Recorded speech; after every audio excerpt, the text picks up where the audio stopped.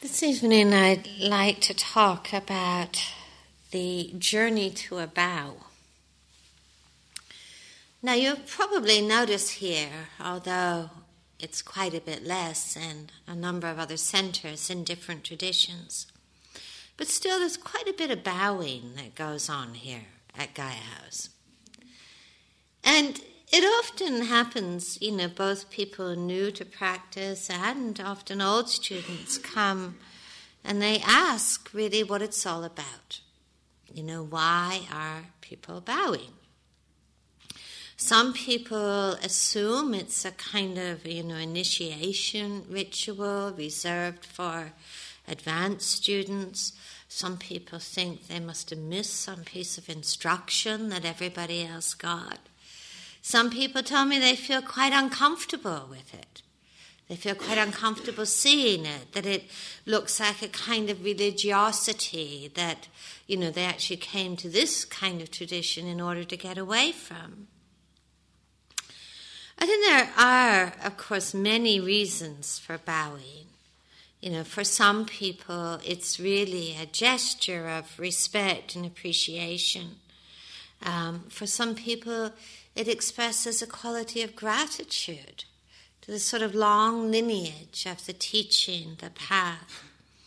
Some people bow as a way of taking refuge, as a way of also a setting of a clear intention, sense of dedication in their sitting and walking. And there are no doubt a whole number of reasons for bowing that I have absolutely no idea what they are. But what I'd like to talk about this evening, or at least to begin the talk with, is about my own very long journey to a bow. I began my own practice in the Tibetan tradition and culture, which is like really a serious bowing tradition, and it's not just sort of little inclinations of the head, or hands together. We are talking about full prostrations. It's a full prostration tradition, and if you've ever spent time in Tibetan communities or around Tibetan people, you come across a reality that people go on pilgrimages for thousands of miles, prostrating the entire way.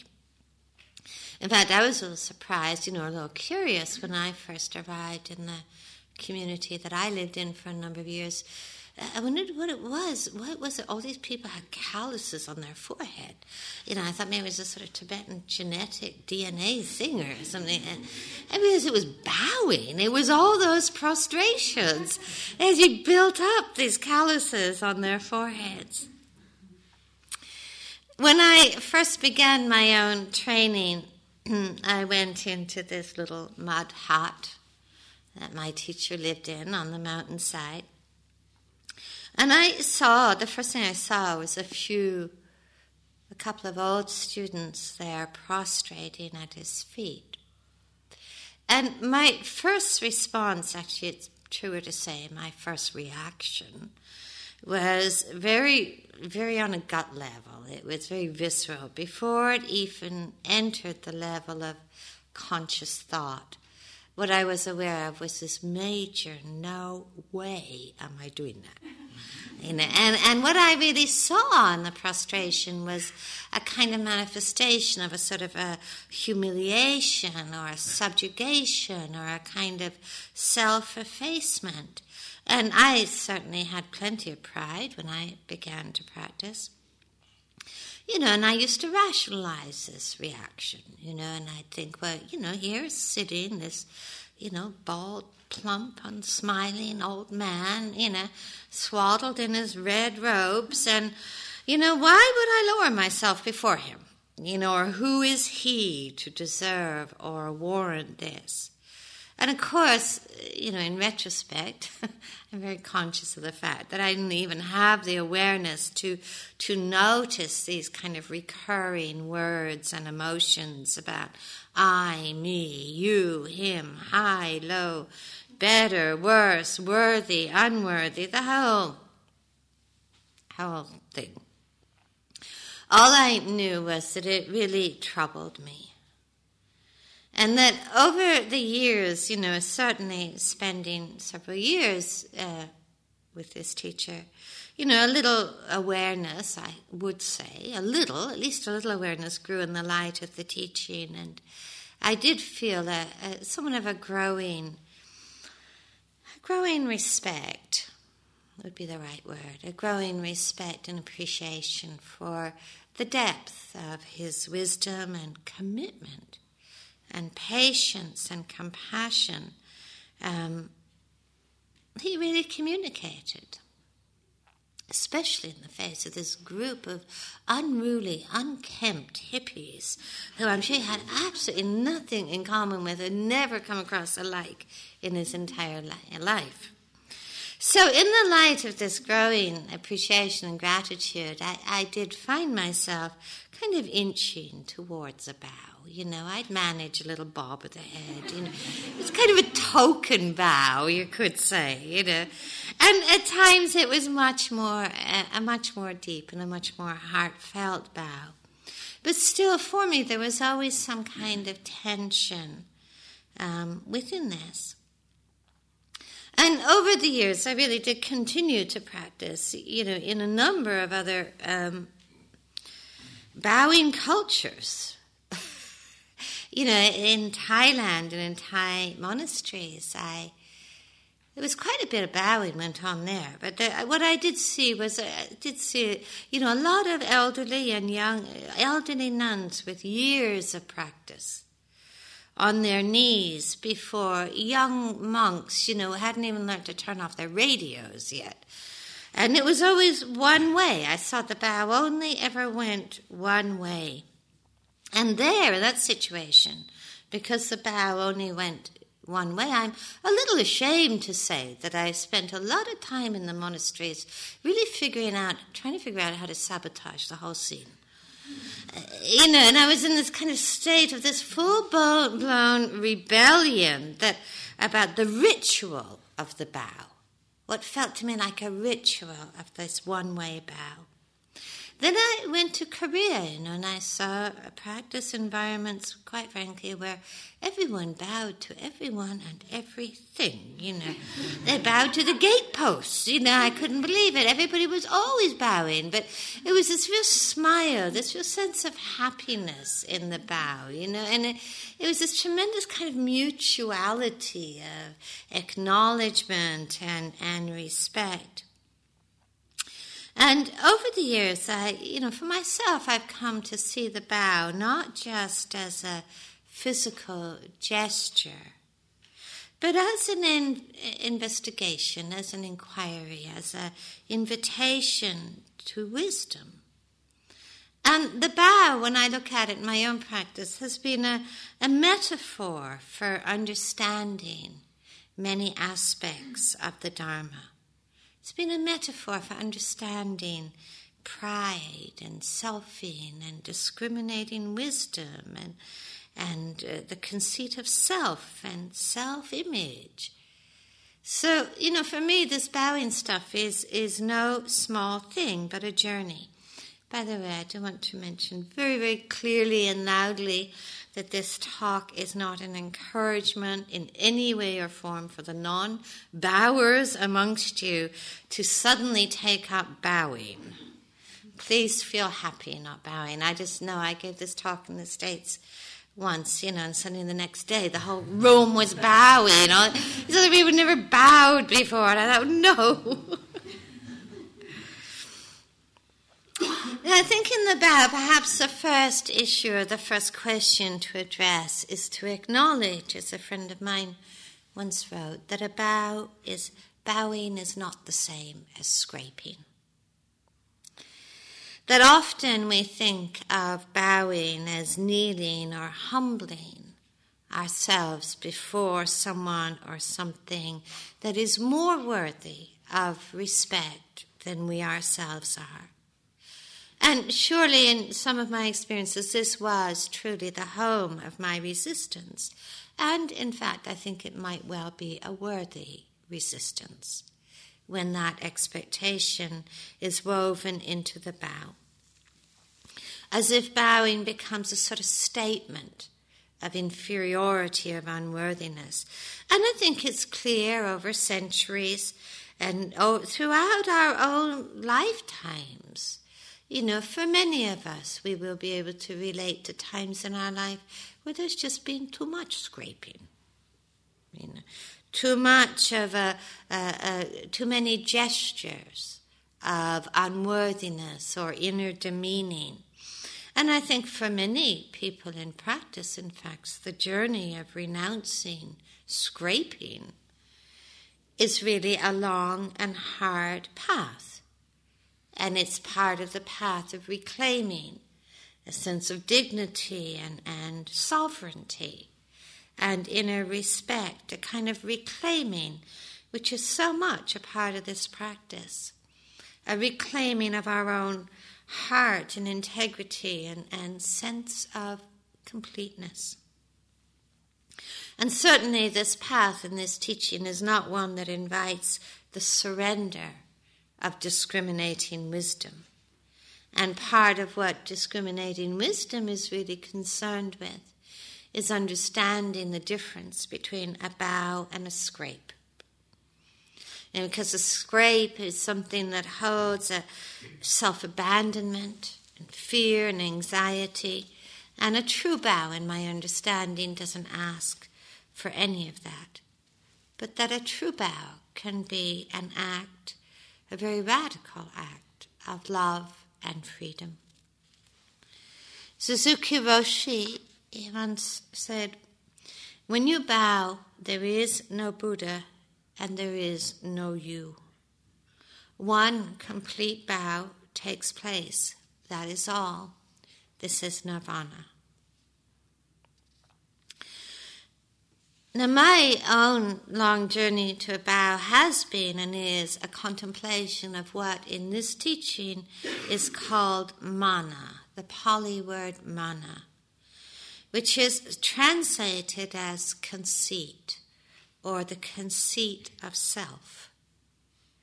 Now, it's very important to understand that mana, the use of the word conceit in this context, is probably a little bit different than how the associations we usually have with the word conceit. When we think of conceit as being a kind of, just a feeling of superiority or smugness or, self-flattery. It's used very differently than that, and I will explain. But I do feel we should never underestimate the power of the conceit of self and how ingeniously it can disguise itself. And it is the conceit of self that really does have the power to keep us locked in the dualities of self and other, has the power to separate and divide. And the conceit of self is one of the most powerful ways of perpetuating suffering. In one of the maps of awakening, as the Buddha taught it, the conceit of self is the very last of all of the obstacles and obscurations to be let go of in the journey of full and complete liberation. That craving, aversion, fear, doubt, agitation, ill will, that all of these are easier to let go of than the conceit of self. So I think, we sort of get a sense of the size of the cloth of mana, or the cloth of conceit. So how does mana, or the conceit of self, manifest? It manifests in 3 different ways. Superiority conceit, inferiority conceit, and equality conceit. In one of the discourses of the Buddha, he says, one who has truly penetrated this 3-fold conceit is said to have put an end to suffering. That within this 3-fold conceit of being better than, worse than, or equal to, is held the whole world of self-view.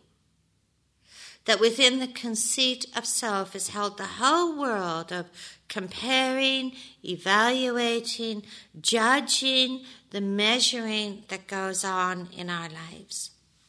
That within the conceit of self, that it is the birthplace of striving and despair, of success and failure. And that within this threefold conceit, the clinging to it are held all the ways that we position ourselves in this life, all the ways that we position others, I, you, self, other, and quite frankly, those dualities and those schisms are the intrinsic ground of all jealousy, envy, resentment, fear, and beliefs in unworthiness. So many of the afflictions that cause so much suffering and pain in our hearts. And in a real way, it is this conceit of self that really mars and mutes our capacity for empathy, loving kindness, compassion. Now, mana, or the conceit of self, is really describing the way that we contract around the sense of I, the sense of me-ness, the sense of self. So I want to just look at the different ways that this mana can manifest. So the first one is a sense of self or conceit that expresses itself in superiority. The feeling better than, superior to, smarter than kind of conceit. Now that kind of superiority conceit can gather around a lot of different things. It can gather around our appearance, our bodies. You know, I'm more attractive, I'm slimmer, I'm more beautiful than you. As you get older, I'm more toned, than you are. Than you, of course, because, it's always acknowledging that so many of our judgments and evaluations, and of course our comparison, for any comparison or judgment to be valid, the I needs a you. Superiority conceit can gather around the mind and the intellect. I'm really pretty smart, or, we look at someone else and we say, I would never be that dumb, It can gather, and we might say superiority conceit can gather around meditative attainments and achievements. Competitive meditation. You know that one? You're shuffling, I'm going to be still as you are,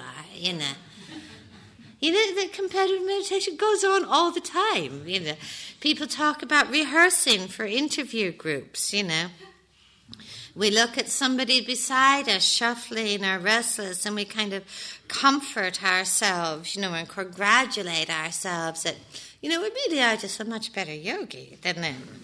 We find ourselves judging another's ignorance, being quite convinced that we would never act in the same way. Superiority conceit can be, just that moment longer we stay after the bell is rung, just hoping maybe somebody might notice. And quite frankly, some of the most enthusiastic bowers are filled with superiority conceit. It's easy to manifest. Of course, it's easy to spot with superiority conceit when it manifests in very gross ways, like arrogance or bragging, or, the ways that we might find ourselves wanting to, assert our importance or excellence on the world. But it can also be so subtle, superiority conceit. I remember when, my children were small, and I think they have in common with many small children, that they, one of their most common mantras was, look at me, look at me. Whenever they would do something, it was like it wasn't real unless somebody was looking at them. Look at me, when I do this, look what I can do. But, as we grow older, of course, we get much more subtle. But we can still be infatuated with our specialness. Sometimes superiority conceit can even manifest as a kind of false modesty. Of course I'm wonderful, but just don't mention it. It's a story of a rabbi who was on his deathbed, and as he lay there dying with his wife beside him, all these people came to visit and to, offer their appreciation, and he would stand around his bed, extolling all his virtues. Rabbi, no one has been so learned as you before. Oh, Rabbi, no one has been so eloquent. Oh, Rabbi, no one has been so gracious and inspiring. And after all this kind of fans left, his wife noticed the rabbi was pretty restless. And she says, what is it, husband? Isn't it so lovely, so beautiful that people come to pay their respects? He says, yeah, but nobody mentioned my humility.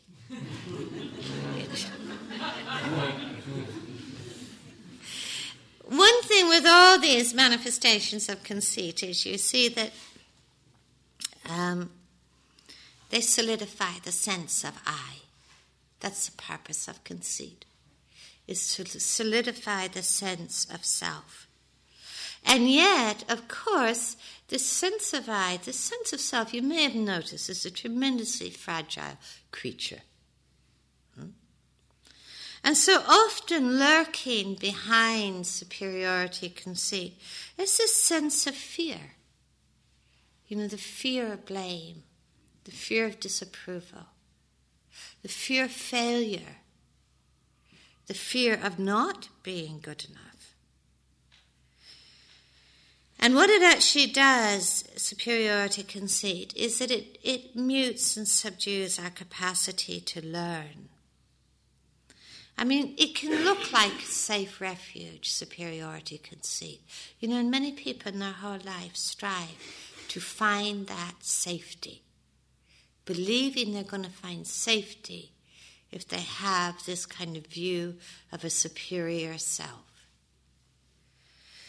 But when we look at, people, or look at our times in our own life when we've walked around with inferiority conceit, superiority conceit does look kind of safer, but it also causes the same suffering as inferiority conceit. And certainly superiority conceit distorts compassion into its near enemy of pity. And it leaves a big footprint in the world. Locked into being better or worse, being preoccupied with praise, fearing blame, we actually fear others. If we fear blame, we fear others. And locked into superiority conceit, we are, of course, very far away from a bow. Now, the other side of mana is inferiority conceit. Perhaps for some, a more familiar territory. Feeling that we are somehow less than, worse than, inferior to, more unworthy, lower than, the chronic sense of unworthiness that can be such an epidemic in our culture. And in the torment of inferiority conceit, we can look with a certain envy at those people who seem to be better or seem to have more superiority because they look invulnerable. And we imagine how much they must be so much happier than we are. And we almost see like the remedy for the torment of inferiority conceit is to somehow to get a little bit of the superiority conceit. And to become like those who seem to walk through the world with such assurance and confidence. And inferiority conceit, of course, engenders a lot of envy and at times a great deal of resentment. Sense of lack is what inferiority conceit is really all about. The sense of lack, of material lack, of emotional lack, a sense of deprivation. And this can be such a really deeply rooted belief system. And quite frankly, our whole culture thrives, our whole kind of economic culture thrives on it. You know, the selling of the empty promises of how you really can improve yourself and how you really shouldn't settle for anything less than a perfect body and a perfect mind and a perfect life and a perfect relationship. You know, it earns a lot of money in our culture. But one thing that inferiority conceit also engenders is craving. Because you don't crave from a place of contentment and sufficiency. Craving and greed only arises in the ground of insufficiency, of not enough, a sense of lack. It can feel very opposite to the enlightened heart, where, you know, could truly ask the question, what in this moment is lacking, and feel there is nothing that is lacking. Inferiority conceit, it's also important to notice, is the forerunner of scraping. You know, the tendency to create heroes and heroines that occupy this landscape that feels impossible for us. And on a subtle, more subtle level perhaps, more unspoken level, is inferiority conceit in this practice, this teaching, actually leads us to see as liberation as being impossible for us. And inferiority conceit makes it very, very difficult to hold goals and aspirations skillfully. We might know very well how to bow to others, but find it very difficult to bow to ourselves. And for some people, learning to bow to themselves is the first step in realizing a bow is just a bow, where all ideas of self and other, of worthy and unworthy, fall away. Now, I notice in teaching in the West that many Westerners have a kind of allergy to even the word goals in practice. Even the word aspiration, that it's hard to cultivate that sense of possibility.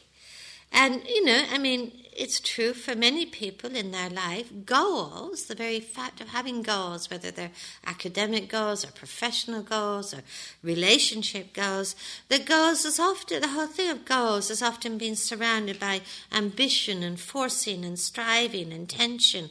And many people come to feel that, goals make me suffer. And come to meditate and say, you know, my practice is about not having any goals. Well, you know, please don't read the discourses then, I would say. You know, because you read the sutta and this whole teaching and practice is saturated with goals. But what we might come to see in this practice is that it is not ever goals that made us suffer. That it's not the goals that made us suffer. That is the way that the conceit of self has got tied in, woven in with goals. You know, that the skillful sense of possibility and aspiration and goals in the practice got nothing to do with that world of success and failure. Success and failure has only to do with the conceit of self and not to do with wholesome aspiration. And so sometimes people come into practice, they're so afraid of that whole kind of duality and that whole painfulness of success and failure, of progress and lack and judgment and comparison, that, you know, they resist any sense of real aspiration in the teaching or in the practice. But in truth, I think it's so important in this practice to learn to be really comfortable with and really at ease with the whole sense of goals and aspirations. You know, it is why we call it a path. It's because it's going somewhere. It does have an outcome. It does have a sense of direction. We are actually going somewhere. And I think first it's so important to see and to understand and to liberate ourselves from the conceit of self, from the inferiority and superiority conceit. It's actually one of the goals of this practice. But there's something about, I think, in this practice and in our own path, our own journey, where we can come really with some sincerity just to be able to say to ourselves, I do practice to be liberated. I practice because liberation seems impossible, and I practice in order to reclaim that sense of possibility and to learn to bow to that sincerity, to learn to bow to that sense of aspiration. And in that moment of bowing, we're really bowing to that possibility of liberating the moment and to letting go of inferiority conceit, which is really learning to lay down such a burden, a terrible burden of self-judgment and blame and envy and resentment. Sometimes I work with people who are using various mindfulness-based applications in their life and in their work. And probably the thing that's said to me most by this group of people is that they don't feel good enough to do what they're doing. They don't feel good enough to do what they're doing. And I think, well, that's okay. When we're totally enlightened, we'll be good enough to be doing what we're doing. Meanwhile, we're all on the journey, we're all on a path. We're learning, actually. And it's not about feeling good enough. It's about acknowledging the sincerity and commitment of one's own motivation. In a way, that is really what brings dignity and authenticity to our practice.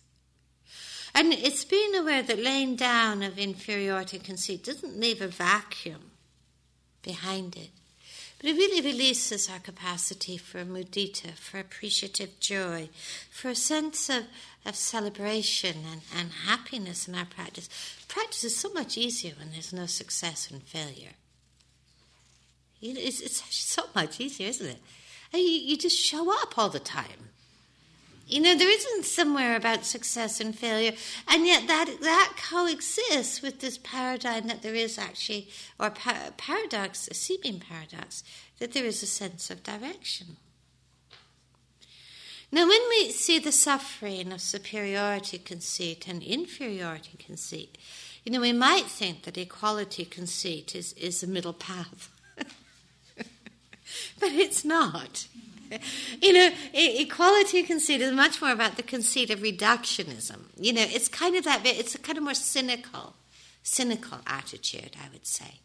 Where we sort of look at ourselves and we look around us and we say, well, we're all schmucks, we're all greedy, we're all deluded, we're all confused, we're all the same, we're all just swimming in this cesspit of suffering, and we can get a little bit reassured by that kind of cynicism, or that kind of reductionism, because we keep seeing, all we see, we look through those eyes of equality conceit.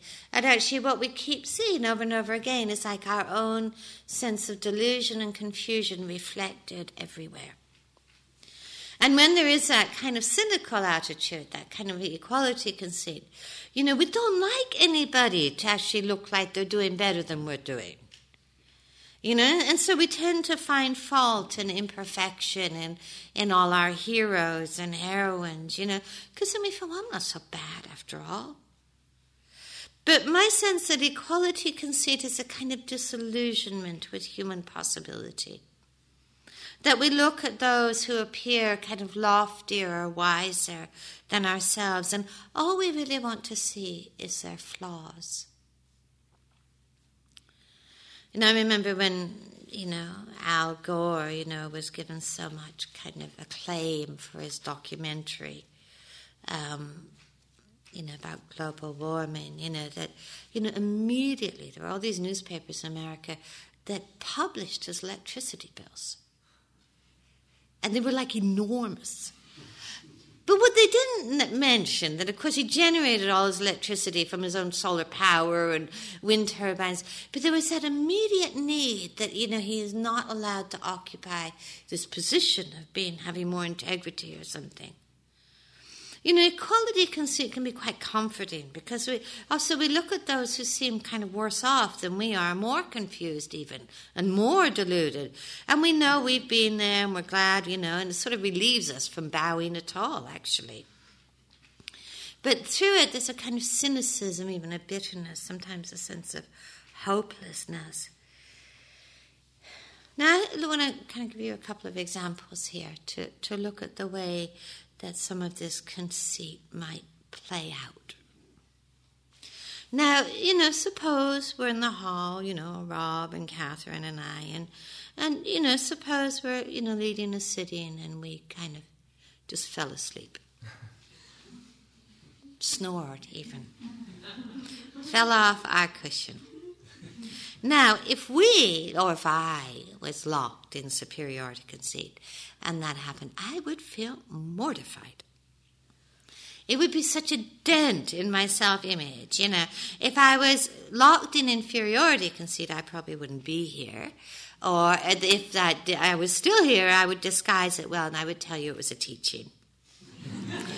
But I would still be devastated. If I was locked in equality conceit, I'd say, don't expect anything else, We're all dull, That's how it's all going to be, Now, what would happen if you were locked in one of these threefold conceits and one of us fell off our cushion? If you were locked in inferiority conceit, you'd feel so disappointed in us. We were supposed to be better than that. We're supposed to be beyond that. Now there's no hope at all. If you were locked in superiority conceit, you'd probably feel a little smug. Look at them nodding off, and I'm so upright, And if you were locked in equality conceit, you'd feel quite consoled, that, now I can sleep happily, they're doing what I can do. But what you notice in these positions of this conceit, these different conceit positions, is they produce a lot of storytelling. They produce a real lot of storytelling. We've always got our eye on our own elevation or deflation.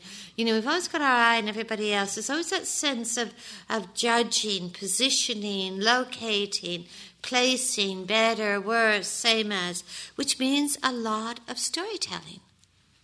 Now turn the same scenario around and you fall off your cushion, which some of you have done. And how would these threefold conceits play out? If you were locked in inferiority conceit and you fell off your cushion in the hall, you might suffer for hours. Replaying it. What does everybody think about me? Now they all know. They all know what a crap meditator I am. And you might bring in years of history. Every single instance of failure, your entire life from the time you were 1 year old. If you were locked in superiority conceit, you would feel very, very exposed. If you're locked in equality conceit, you'd be sort of hoping for the next person to do the same thing. Now, what we do see in these kind of threefold conceits is really the process of selfing.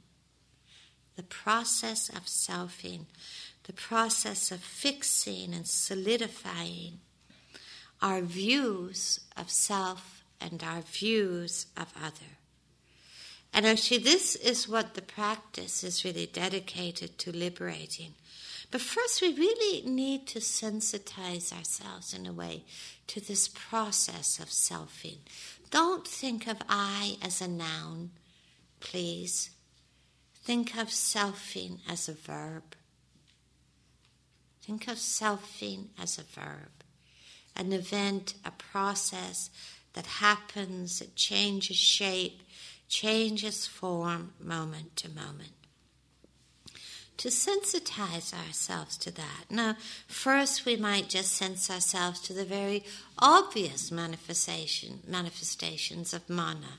The forms of judgment and comparison, of striving, despair, but also the kind of multiple self-views that have been constructed in a single day. Really, truly, how many self-views have you held today? Since you woke up this morning. I'm happy, I'm sad, I'm depressed, I'm getting somewhere, I'm not getting somewhere. I'm excited, I'm fearful, I'm anxious, I'm doing pretty well, I'm not doing so well. How many? Notice the selfing view, the formation of views through grasping hold of anything at all. I am, you are.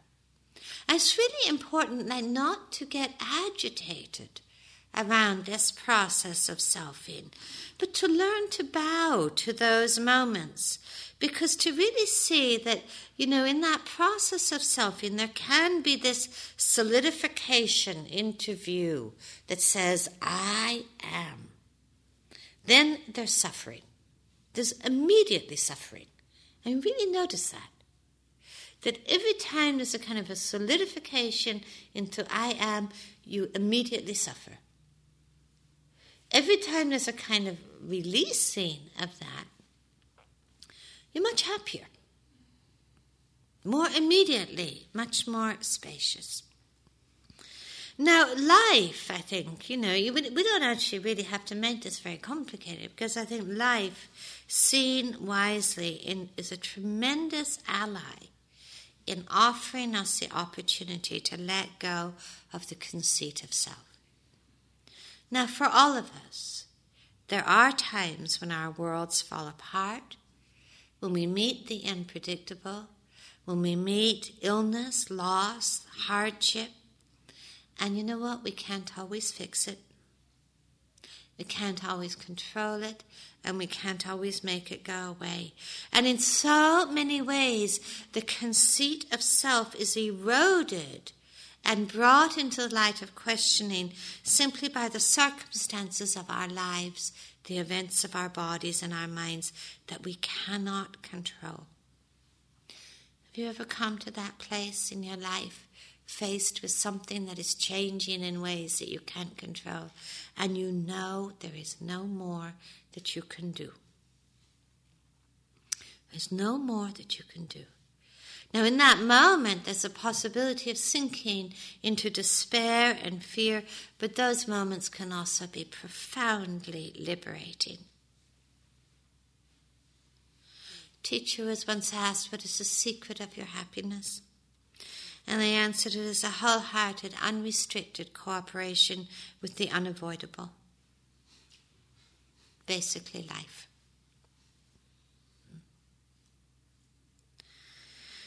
Suzuki Roshi speaks of bowing as a way of challenging mana, of challenging the conceit of I, of challenging all the ways that we hold ourselves apart and contracted, all the ways that we find ourselves in these ideas of better, worse, the same of.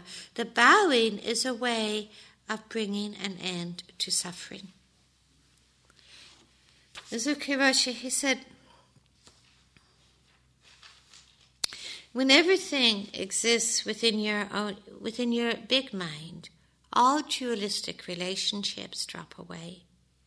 There is no distinction between heaven and earth, teacher and disciple. Sometimes a man bows to a woman, sometimes a woman bows to a man. Sometimes the disciple bows to the master, sometimes the master bows to the disciple. Sometimes the master and disciple bow together to the Buddha. Sometimes we may bow to cats and dogs. In your practice, you should accept everything as it is, giving to each thing the same respect given to a Buddha. Here there is Buddhahood. The Buddha bows to the Buddha, and you bow to yourself. This is the true bow. Clearly, what Suzuki Roshi is speaking about here is not just a physical gesture, but about an attitude of heart. An attitude of welcoming, responding, unconditionally being willing to meet life, whether lovely or difficult, in times of ease and hardship. As Nagarjuna did say, what do you do with a life that doesn't go away? And the bow is really ceasing of wanting anything to go away. And this is a liberation. that we really do liberate ourselves moment by moment and bow by bow from all the torments of resistance and aversion and judgment and the exaggerated responsibility that is born of attaching ourselves to our preferences. Then we learn to bow to what is. We bow to what is. A few years ago I was teaching in Cuba, and teaching in Cuba was a bit of a trip for sure. But one thing we learned was things never worked. Nothing ever worked the way it was kind of meant to work. Well, nothing worked, basically. Bathrooms didn't work, lunch didn't arrive. Nothing worked at all. In fact, every day was kind of like this constant sort of, attending to the details of just trying to get this retreat kind of moving along moment to moment. And, we would get called into immigration, and the dogs would wander through the meditation hall, and the ants would jump on our faces, and then there was no water in the bathrooms, and, it was a whole trip, it was a trip. And one day I looked over at this student of mine gone with me who was translating, and I noticed he had this huge smile on his face, and this had been a really bad day from the time we started in the morning, a really difficult day. And he had this big smile on his face. I said, Eduardo, why are you smiling? And he says, I just finally got it. He says, I've been listening to you and others all these years saying that you cannot grasp hold of anything, you cannot control anything. He says, I finally got it. He says, I think this is what it feels like to be enlightened. And the whole rest of the trip, he never lost that smile. He never lost that smile. It just really clicked for him. To be with what is the way it is without aversion or craving is a tremendous liberation of the heart. Suzuki Roshi said that we practice bowing as long as our life is. That to bow is to open our heart to this moment, to respect, to care, that bowing is learning to let go of the conceit of I, even if it is simply that inner bow. It's letting go of that conceit of I that keeps us locked in this very small world of competitiveness and striving and despair. And we begin to hold that world a little bit more lightly. A little bit more lightly. Just as we can hold the vast amount of suffering in this world with a little bit more compassion. A compassion that is made so much simpler by the release of all the notions, all the views of self and other that are only ever solidified by the conceit of self. So we learn to soften. We learn to soften. We learn to examine, to be mindful of this conceit of I. We learn not to be so fooled by it, not to be so deceived by it in a way to bring a kind of creative disbelief. And then that is, in a way, the bow. So we take just a couple of moments quietly together.